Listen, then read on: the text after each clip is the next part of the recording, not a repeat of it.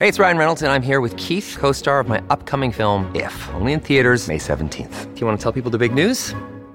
All right, I'll do it. Sign up now and you'll get unlimited for $15 a month and 6 months of Paramount Plus Essential Plan on us. MintMobile.com/switch. Upfront payment of $45 equivalent to $15 per month. Unlimited over 40 gigabytes per month. Face lower speeds. Videos at 480p. Active Mint customers by 531.24 get 6 months of Paramount Plus Essential Plan. Auto renews after 6 months. Offer ends May 31st, 2024. Separate Paramount Plus registration required. Terms and conditions apply if rated PG. The fight to save Simon Fraser University football is not over yet. It may have seemed like it's gotten a little quiet there for a little bit, but I'm hoping that means things are perhaps busy behind the scenes, because it's been a couple of weeks now since everyone heard about the administration's decision to cancel the varsity football program with no notice, I might add, despite the fact that students have spent years trying to get into the program and they didn't know anything about this. So why is this important? Well, I think it's important that people in charge of publicly funded institutions don't make universal and huge decisions that impact students' lives and careers without talking to them first, without helping them, without explaining why this is being done. When something has the history and significance of this athletic program, the way this varsity football program does at SFU, it deserves that acknowledgement. So what is happening behind the scenes, and what kind of impact has public pressure had on this situation?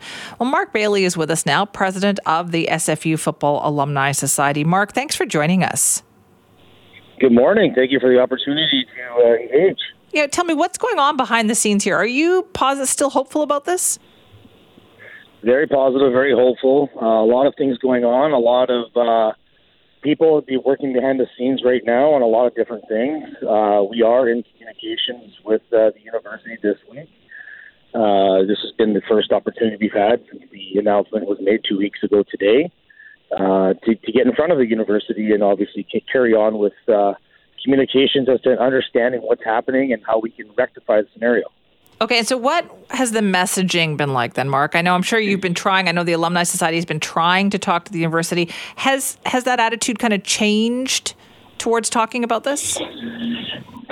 Well, there's a lot of people with a lot of opinions and a lot of things that are happening. And you see all the online banter and, whether it's on social media or whatnot. And there's a lot of people that have a lot of animosity. That is not our angle here at all. It's more of a genuine understanding. It's not like, at this point, why did you do it? Of course, you understand that we want to know, but it's more like, how do we get the program reinstated? And as you likely know, and everybody else does know, that we've filed the injunction with the players and also head coach Mike Rigel.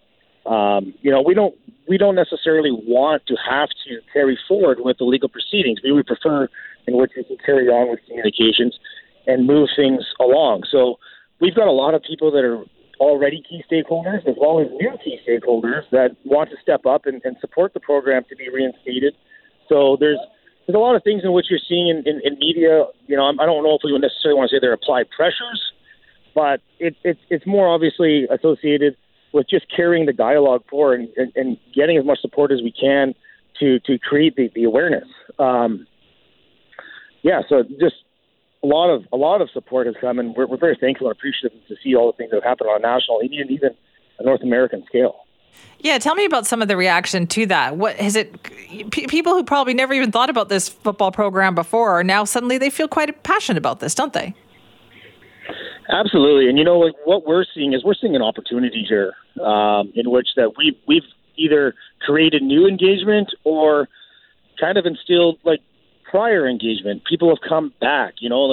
I can tell you, our group or committees of people that are working very hard in the background on a lot of different things. Have had the opportunity to engage with previous supporters and new supporters, and it's created an opportunity where I think that if this program does get reinstated, in which obviously I firmly believe it can be reinstated, it should come back bigger, better, stronger, and just overall, a better program than before.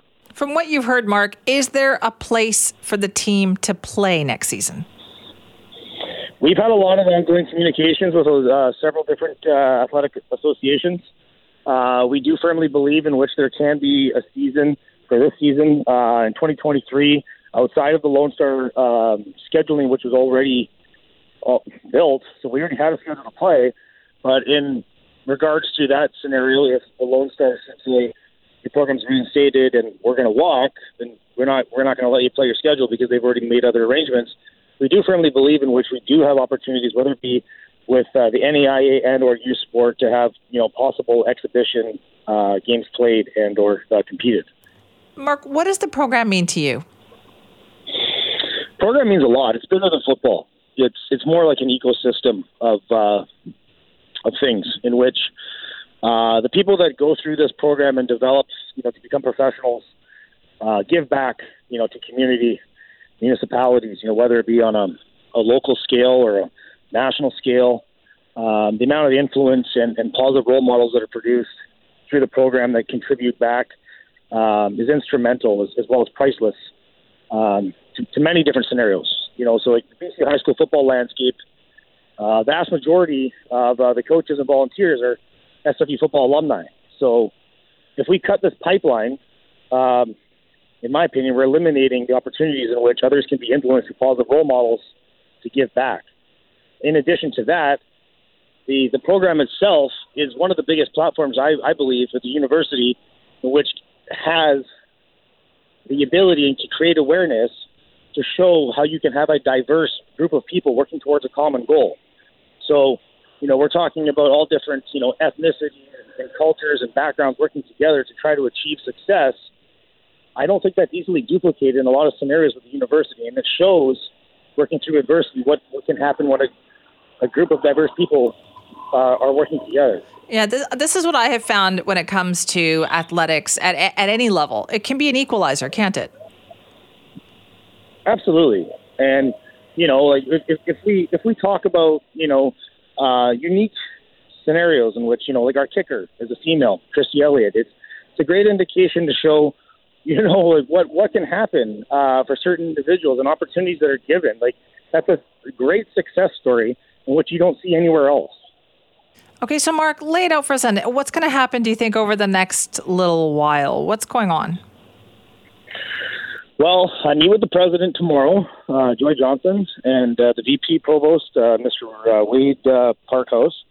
Following that meeting, I believe we'll have a better understanding as to what needs to happen or is happening, hopefully, right now to get things back in line, or we'll get a general understanding as to, what the pushback is and why, and then we'll align ourselves to hopefully meet whatever is needed to get things back reinstated. Okay, so tomorrow's crucial then.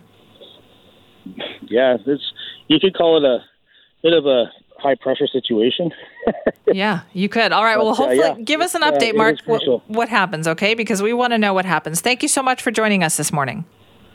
Thank you for the opportunity. That is Mark Bailey. Mark is the president of the SFU Football Alumni Society. As you heard, tomorrow is a big day then. They are meeting with administration at the university to talk about, bringing this back, moving it forward. Problem is, they don't know what the university is going to say. Up until now, they haven't spoken. We've tried to get them to talk to us about the rationale for this. What is going on? Why would they do this? Just tell us why you did this.